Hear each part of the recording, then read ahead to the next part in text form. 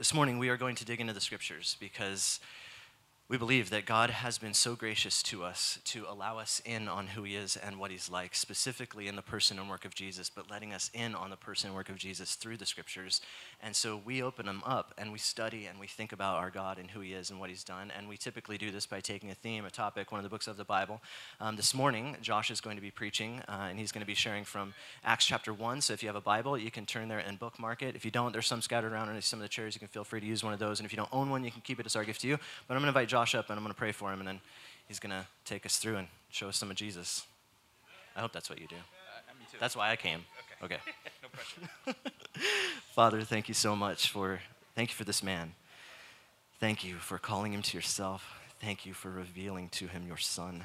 Thank you that he is filled with your spirit and that he is able right now to lead us to Christ, to take us to the table, to see the broken body, the shed blood, the resurrection, and the truth that we now have. And God, we ask that you would use him in a mighty way during this time to see your son more clearly. In his name we pray. Amen.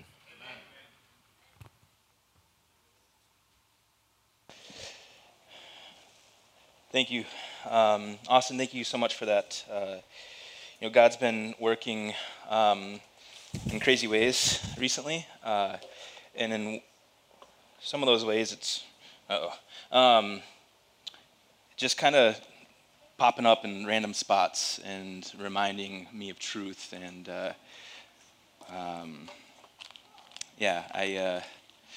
I could fill you in a little more about that as I go on. As Anthony said, we're going to be in Acts 1. You could go ahead and start flipping there. But my name's Josh, and again, I get the privilege and honor to bring you the Word of God today.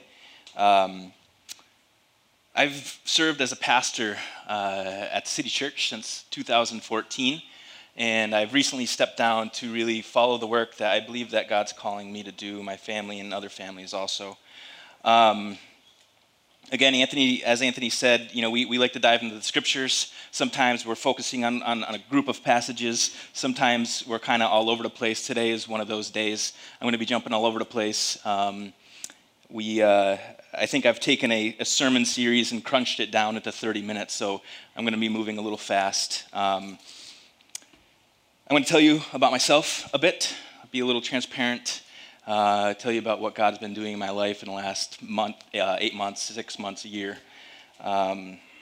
Today I've titled the sermon, Spirit-Empowered Ordinary People, and my premise is that God uses ordinary people in their ordinary day-to-day lives to accomplish the extraordinary. And I'm going to give a couple definitions before we dive in. The first is, what do I mean by ordinary? Austin today was talking about how we are ordinary people. He didn't use that word, but he was saying we're all broken, we're all doing life, and all in need of a Savior. That's every single one of us throughout the entire world. We go to our jobs after we leave here Monday through Sunday or Monday through Saturday, and we do life. We're all ordinary people, and we are who God uses. Extraordinary. What do I mean by extraordinary? I'm strictly speaking of conversion. And again, I was reminded in Reckless Love today that it's not only, the Billy Graham crusades that are extraordinary. God leaves the 99 to save the one, right? So, again, God uses ordinary people to accomplish the extraordinary. And I have 3 subpoints. First, all are called. All of us. We're all called on this mission. Second, Holy Spirit empowered. We can't do it without him. Third, joy inspired. I believe joy is extremely essential to living a life that glorifies God. Let's read Acts 1, 1 through 9. In the first book, O Theophilus, this is Luke's second book. He wrote Luke, and he's writing this second book. I have dealt with all that Jesus began to do and teach until the day when he was taken up, after he had given commands through the Holy Spirit to the apostles whom he had chosen. He presented himself alive to them after his suffering by many proofs, appearing to them during 40 days and speaking about the kingdom of God. And while staying with them, he ordered them not to depart from Jerusalem, but to wait for the promise of the Father, which, he said, you heard from me. For John baptized with water, but you will be baptized with the Holy Spirit not many days from now.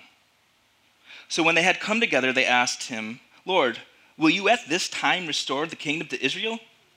He said to them, it is not for you to know times or seasons that the Father has fixed by his own authority. But you will receive power when the Holy Spirit has come upon you, and you will be my witnesses in Jerusalem and in all of Judea and Samaria and to the end of the earth. And when he had said these things, they were looking on, and he was lifted up, and a cloud took him out of their sight. This is the word of God. Let's pray. Gracious Father, we come before you today, children, people who recognize your worth, and come here today. We gather to sing praises to your name, that our hearts would be stirred, that we would see you more clearly, that Christ, your Son, would be lifted up in our lives. And none of this is possible without his death. None of this is possible without your Holy Spirit living within us. And so, God, I pray that your Spirit would move. God, first that I would be reminded I'm no longer a slave to fear. And God, that our hearts and minds would be open to the truths that are in your word. And I ask this in your Son's name. Amen.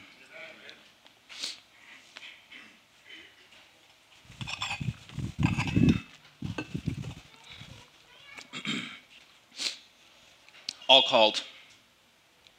Leslie Newbegin says this: to be elect in Christ Jesus, and there is no other election, means to be incorporated into his mission to the world, to be the bearer of God's saving purpose for his whole world, to be the sign and agent to the first fruit of his blessed kingdom, which is for all.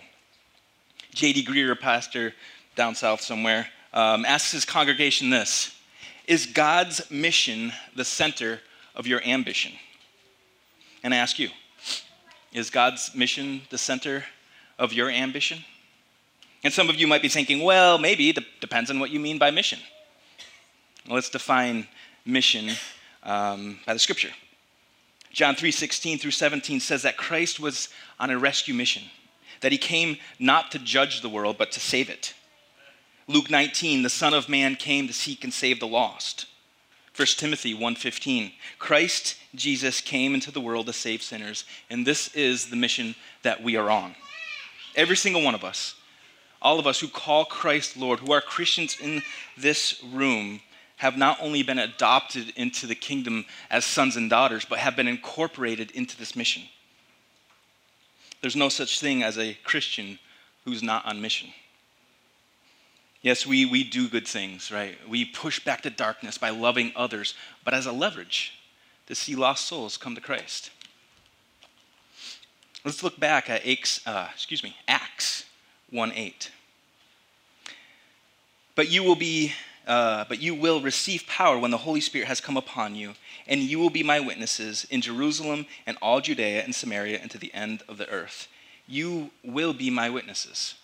Not maybe, not possibly. You will be my witnesses.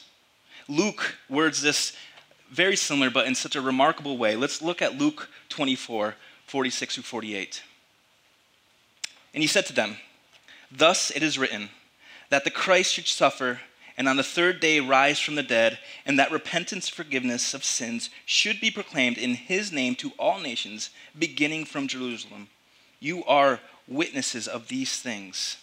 He says, I am sending you forth with this message of repentance and forgiveness. Mark 16:15 through 16, again, we see, and he said to them, go into the world and proclaim the gospel to the whole creation. Whoever believes and is baptized will be saved, but whoever does not believe will be condemned. Matthew 28, go and make disciples. We see this time and time and time again in the scriptures. God sending his people. Let's look at Romans 10:13 through 15. For everyone who calls on the name of the Lord will be saved. How then will they call on him who they have not believed? How are they to believe in him of whom they have not heard? And how are they to hear without someone preaching?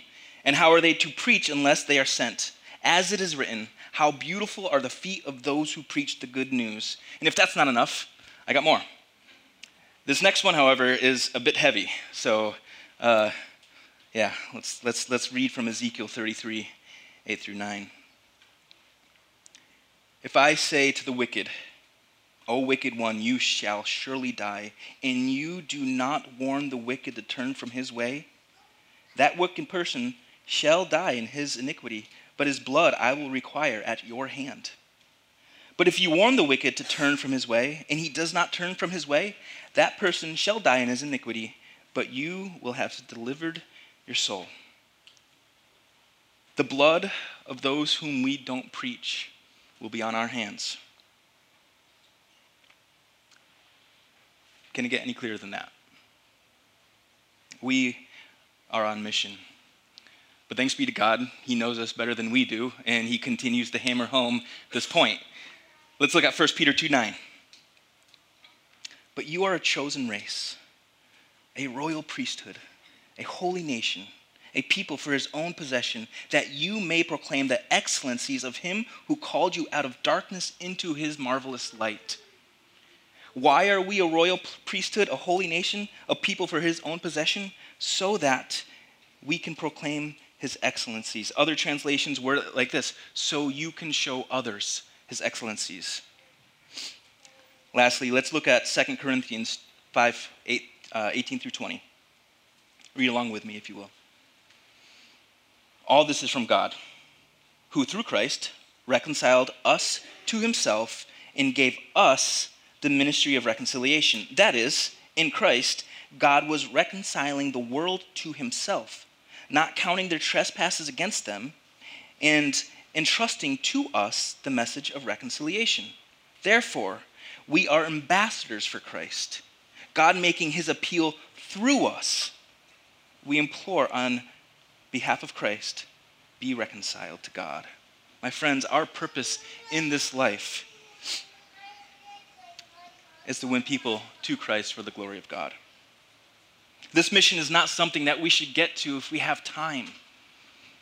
This is what we should be filtering. This is how we should view all of our life, the filter in which we should be viewing our life. And God has put me on this path.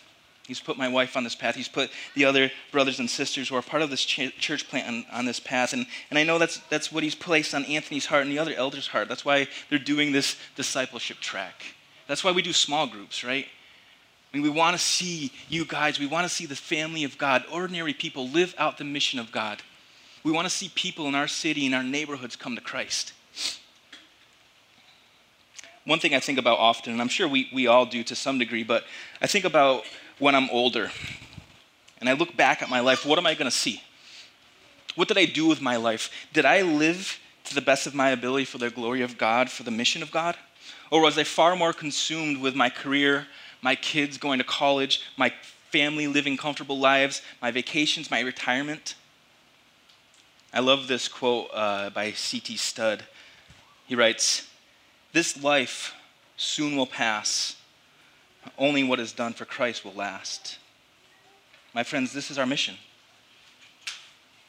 Our God uses normal people like you and me to accomplish it. And by his grace, he's convinced me of this. He's moved me in such a way that I want to step into uncomfortable places for his glory. A guy who 6 months ago had to step down and take a sabbatical because he was so overwhelmed because of his idolatry of man, and I'm speaking of myself. I had a ton of anxiety. See, I was supposed to be trembling. I was supposed to be working out my salvation with fear and trembling at the foot of God, and I was trembling at the foot of man. About, July, June sometime, I get these stomach pains, and not really sure why. I go to my primary care. He gives me this medication. I take it for a week, and it doesn't help. So I call him up the Friday, and I tell him, hey, this is not working. What should I do? Hey, go for a CAT scan tonight, and we'll get back to you. I go for my CAT scan, and the tech, who is not a doctor and can't tell me anything, didn't want to let me leave. I mean, she wasn't saying that, but she was like, are you sure you're not supposed to stay? And you have no stomach problems. You're okay. Like, you can eat. And I'm like, yeah. She's like, are you sure the doctor didn't want you to stay? I'm like, all right, you're freaking me out. All right. But no, I'm not supposed to stay. She's like, all right, call in the morning. So I call in the morning. They call me back a couple hours later, and they say, you need to go to the emergency room. You have acute appendicitis. Did not have any symptoms outside of some stomach pain. I was eating, and we were actually at house church. And we were talking, having fun, and eating food. So not your normal acute appendicitis. Anyways, in the midst of that, I go and get some tests done. They find some polyps in my large intestine and ulcers in my stomach. And my brother, who's a PA, I'm telling him about it, and he's like, are you a stressed out person? And I'm like, no. He's like, I do scans. He's in radiology. He's like, I do scans of guys your age, intestines all the time. He's like, and I never see polyps. Are you sure you're not stressed out? I'm like, yeah, I'm not stressed. But after that, I start thinking about how I respond to people and how I respond to situations, and I realize I'm extremely stressed out. And I didn't know why. It had a hold of me. That song we sang today, I'm no longer a slave to fear, that means a lot to me. In the midst of this, I got this overwhelming feeling of God telling me I need to step down. No clear answer. I didn't know what he was talking about, but it just kept on reoccurring in my life. Like, I have this anxiety. I'm starting to see how bad it is, and I'm also starting to see that, hey, you need to stop. You need to stop something. You're getting pulled in too many different directions. But I just kept going. I kept ignoring it. One day, on the way to church here, I was coming with my family. We live in Springfield, and we were coming down Taylor Street over here, and I was stopped at Chestnut Street at the red light, and I don't know, a couple hundred yards is the red light at Dwight Street, and that was the red light I was looking at. I'm staring at Dwight Street's red light, and that light turns green, though my red light stayed red, and by God's grace, there's a 2-lane road because I got all the way through the first lane when a Chevy Blazer buzzed by me, lays on his horn, I slam on my brakes, I look to my left, there's another car coming. Luckily, he had time to stop, but my wife goes, what are you doing?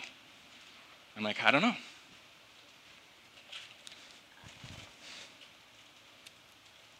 I did this a bunch at home. I didn't choke up, but I was like, I don't know. I don't know what I'm doing. I don't know what's going on. Anyways, another week goes by, me ignoring that, and we're on our way home from church. We went to a friend's house, a friend's church, who has a house church in Connecticut, and stopped at another red light. It's dark, no other red lights in sight, and my foot just had a mind of its own, stepped on the gas, and I start going, and my wife screams. I slam on the brakes. She's like, what are you doing? I'm like, I don't know. I have no idea what's going on. The next morning, Monday morning, I'm getting ready for work, and I get a text from a good friend of mine, and he's like, hey, man, just checking in. How you doing? And we start talking, and then he's like, hey, why did you miss the meeting yesterday? And right when he asked me that, anxiety and fear just overcame me. And I start thinking of all these excuses and all these reasons why I missed the meeting. And in the midst of that, I hear God say, stop. Just stop. Remember the red lights? And you just wanted to plow through them? Stop. And in that moment, I knew that I needed a break. I knew that I needed to step down from being an elder for a bit because I was not healthy. I reached out to the guys. I don't remember if it was that day, a couple days later, and asked them to allow me to have a sabbatical. See, I had this idolatry, but it didn't seem to bother anything. As long as it behaved, I was okay with it. I didn't do what Colossians 3 tells me to do and put it to death. I kept it as my pet. And it was eating me up inside, and I didn't know it. In the midst of all that, a friend of mine, the buddy who I went to his church in Connecticut, invited me to this men's retreat. And I'm a family guy. I have kids and stuff, so it's really hard for me to be like, hey, I'm going to go and spend some time by myself. My wife takes care of the boys all day long, but she encouraged me. She said, go, get some rest. You need a breather. And so I went with that idea that I was going to go get some rest and just have some time for myself. But God had different plans. I had no idea what the men's retreat was about, but when I get there, I find out that it's based on this book, Wild at Heart. And I step in, and I'm like, I didn't know much about it, but I'm like, oh gosh, here we go. What's going to happen? And I would highly recommend that book now. I've since read it. Maybe not for everybody, but it's a great book. It was great for me. That whole weekend, though, God was working. I was journaling about my past, about my childhood, and how that affected me in such a way that it was keeping me from being the man that God wanted me to be. And it was hard, and I wrestled through that. And the last 6 months, that's what I've been doing. Some days, complete success, and I'm like, thank you, Jesus. Some days I chickened out and cowered because I was afraid of what somebody was going to think of me. Even in the prep of this sermon, as I come up here, and that's why I was so thankful for Anthony's prayers. Anthony sent me a text this morning saying, hey man, let's, I forget what he said, but it was good, and it was encouraging. It was, and it was exactly what I was thinking this sermon was going to do. And then Austin gets up here and he says these things about the 99 and about fear, and I'm like, man, God, you are good.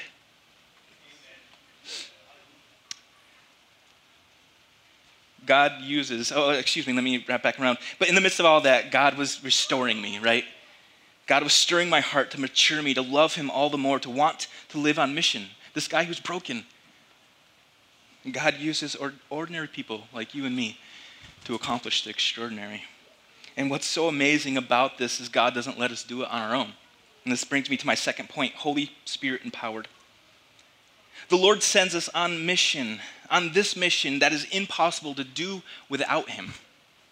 Let's look again at Acts 1 verse 8. But you will receive power when the Holy Spirit has come upon you, and you will be my witness in Jerusalem and in all of Judea and Samaria and to the end of the earth. The Message translation words it this way: you will be able to be my witness. He sends them to Jerusalem and he says, wait, don't do nothing. Don't do anything. And it's funny because right before that, the apostles are asking about him restoring Israel, right? It's like they have this tunnel vision of Israel being restored. And as soon as they receive the Spirit, bam. They're like, wait a minute, that's not what he was doing. We're on mission now. He tells them to wait until they receive this power. Ephesians 3:16 through 21. That according to the riches of his glory, he may grant you to be strengthened with power through his Spirit in your inner being, so that Christ may dwell in your hearts through faith. That you, being rooted and grounded in love, may have strength to comprehend with all the saints what is the breadth and length and height and depth, and to know the love of Christ that surpasses knowledge, that you may be filled with all the fullness of God. Now to him who is able to do far more abundantly than all that we can think or ask, according to the power at work within us. The Holy Scriptures are so beautiful. I love seeing the unity as we jump around. Let's look at what John says in 1 John 2:27. But the anointing that you received from him abides in you, and you have no need that anyone would teach you. But as his anointing teaches you about everything and is true and is no lie, just as it has taught you, abide in him. John's not ruling out human teachers. Right? He's not saying they're not necessary. He's saying that even them, even the ones that are teaching you, need the Holy Spirit. Acts 10 says that Jesus was anointed with the Holy Spirit and with power. My friends, when did the apostles start their ministry? After they received the Holy Spirit. When did Jesus start his ministry? After he received the Holy Spirit. The one thing that we need to go and make disciples is the Holy Spirit. And if you are a believer in this room, you have him.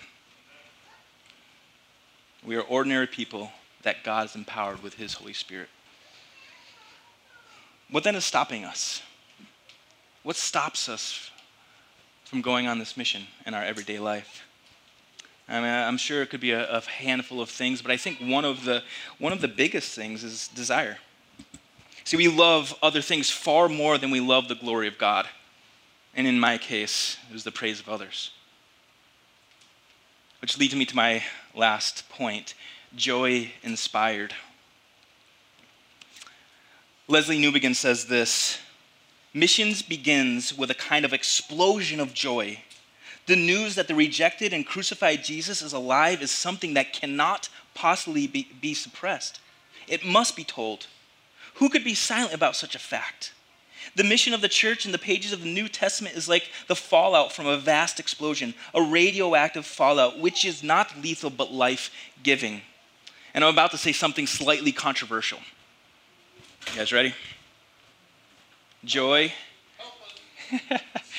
Joy equals happiness. Now, before you start booing and walking out, let me explain. Joy is a robust word, right? It does communicate profound peace and comfort and stability, and thanks to God. Thanks be to God that we have that. But it also communicates happiness. When we remove peace and joy, peace and comfort from the word joy, we've watered it down to something that is not biblical. It's not the biblical definition of joy. But we do the same thing when we minimize happiness from it. When we water down joy, when we remove happiness from it, we don't have that full, robust meaning of what joy actually means. And I think the reason Christians often minimize happiness in their definition of joy is because it is usually understood to external circumstances, understood in connection with external circumstances. So if your external circumstances are not good, then you cannot be happy. But what if our happiness was rooted in something more solid, more foundational? Namely, Jesus Christ. Jonathan Edwards says this about happiness. Hence we may learn that whatever changes a godly man passes through, he is happy. Because God, who is unchangeable, is his portion.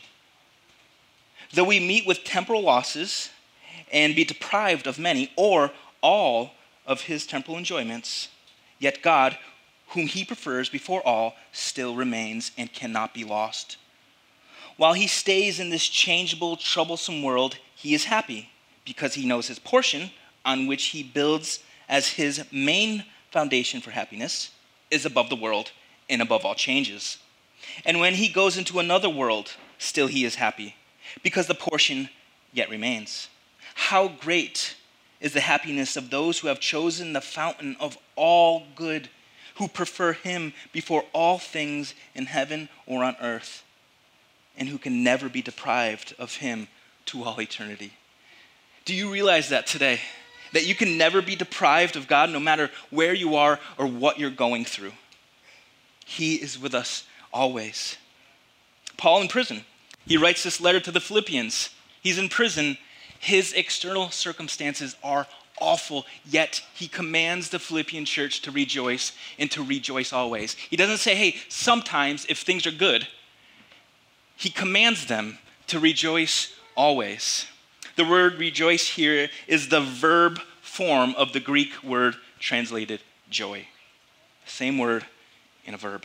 Acts 5, the apostles are flogged, and after being flogged, they're rejoicing. Their external circumstances are awful, and they're leaving this situation rejoicing. Again, a verb. They're not leaving saying, I feel peace and comfort, which I'm sure they did because they're with God, but they're rejoicing. They're doing an action. They're doing something, and they're rejoicing because they're happy, because they were happy for being found worthy to suffer for Christ. Jesus tells this parable about the kingdom of heaven, and he says that a man finds his treasure in a field, and out of joy goes and sells all his possessions so he could purchase this treasure. This man is about to receive the greatest gift he could ever receive, and all he has is peace and comfort? I don't think so. I think tied to that is extreme happiness. Psalm 16, 8 through 11 says it this way. I have set the Lord always before me. Because he is at my right hand, I shall not be shaken. Comfort and peace. Therefore, my heart is glad, joy, happiness. My whole being rejoices. My flesh also dwells secure, peace and happiness and joy, comfort. For you will not abandon my soul to Sheol, or let your Holy One see corruption. You make known to me the paths of life. In your presence there is fullness of joy. At your right hand, pleasures forevermore.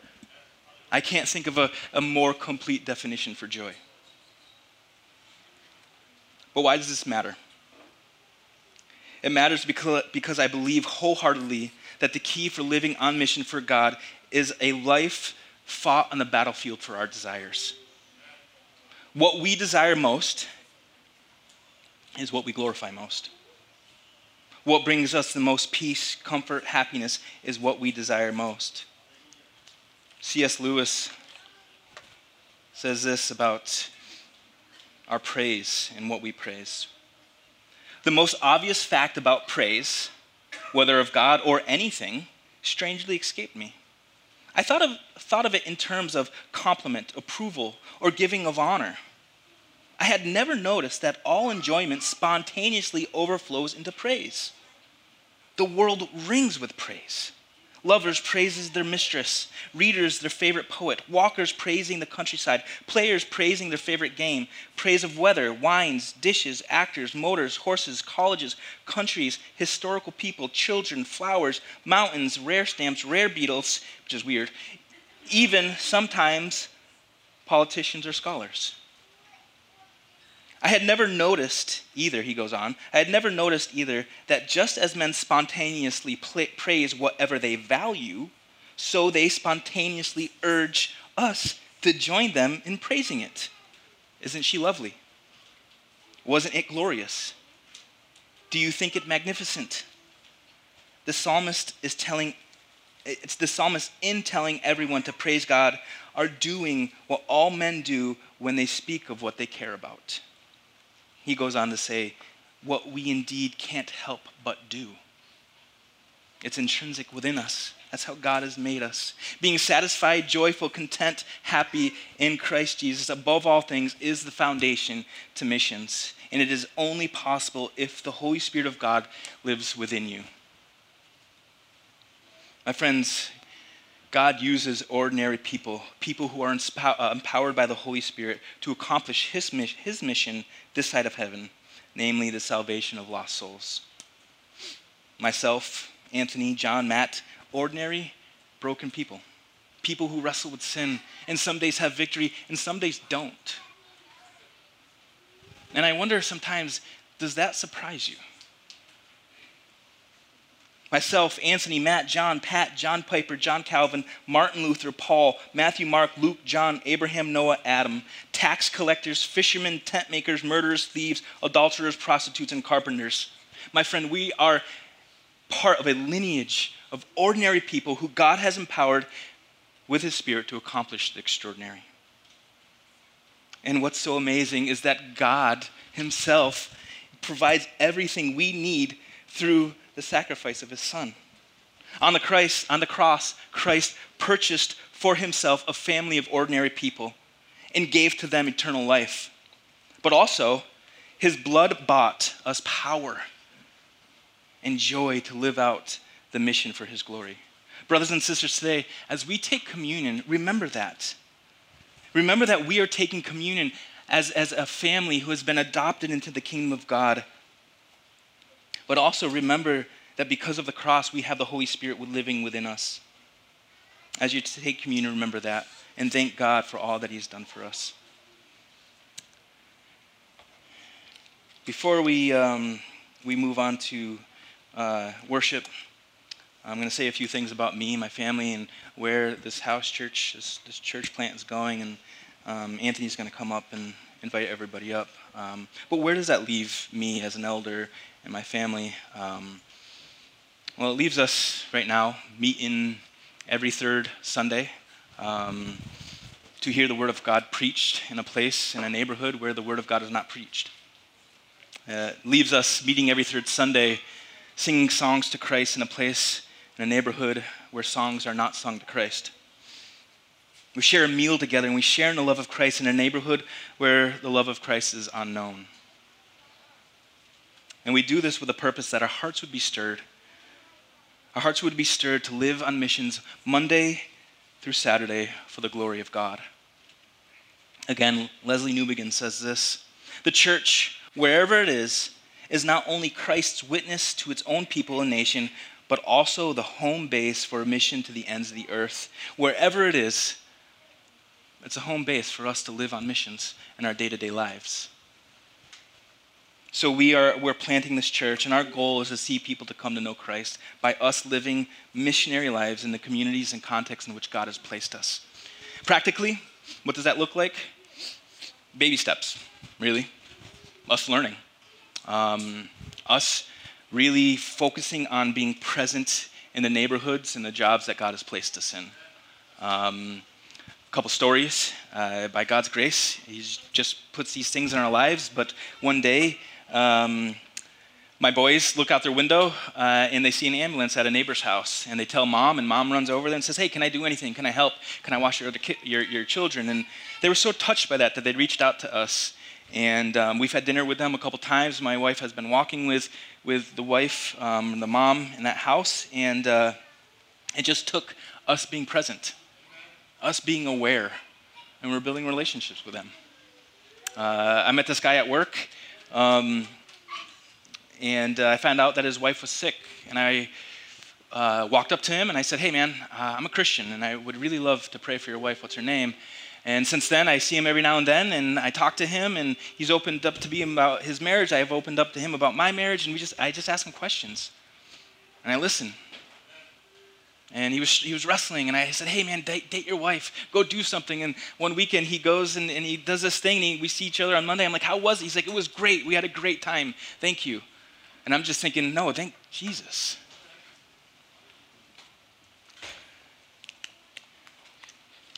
So that's it. I'm going to pray. Anthony's going to come up and pray with me, please. Gracious Father, I thank you for this day. I thank you for your presence in my life. I thank you for your presence in all the believers in this room, in their lives and in their hearts, God. I thank you that you haven't gathered us all in one little location, but you've spread us out. You sent us into our neighborhoods. You sent us into our homes and into our jobs to be a light, right? To be a city on a hill, to push back darkness and to bring people into your kingdom. Father, I pray that as we walk out of here today, we'd be stirred to live on mission for your glory. And I ask this in Jesus' name. Amen.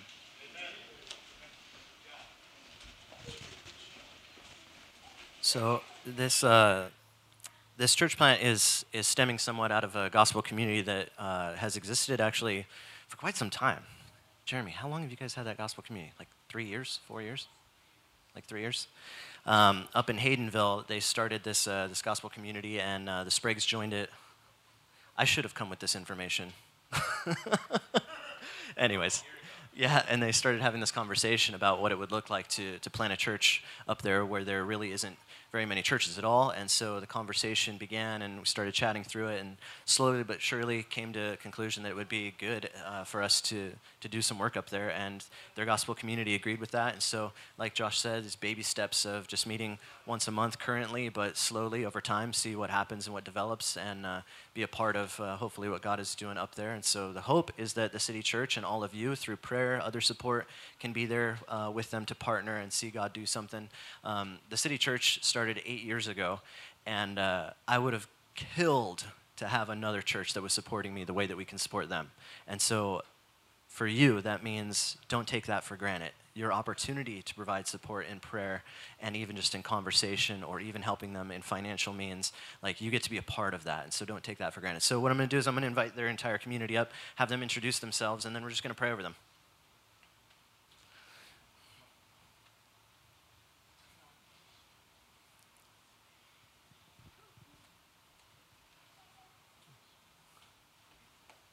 We'll start with you. Name.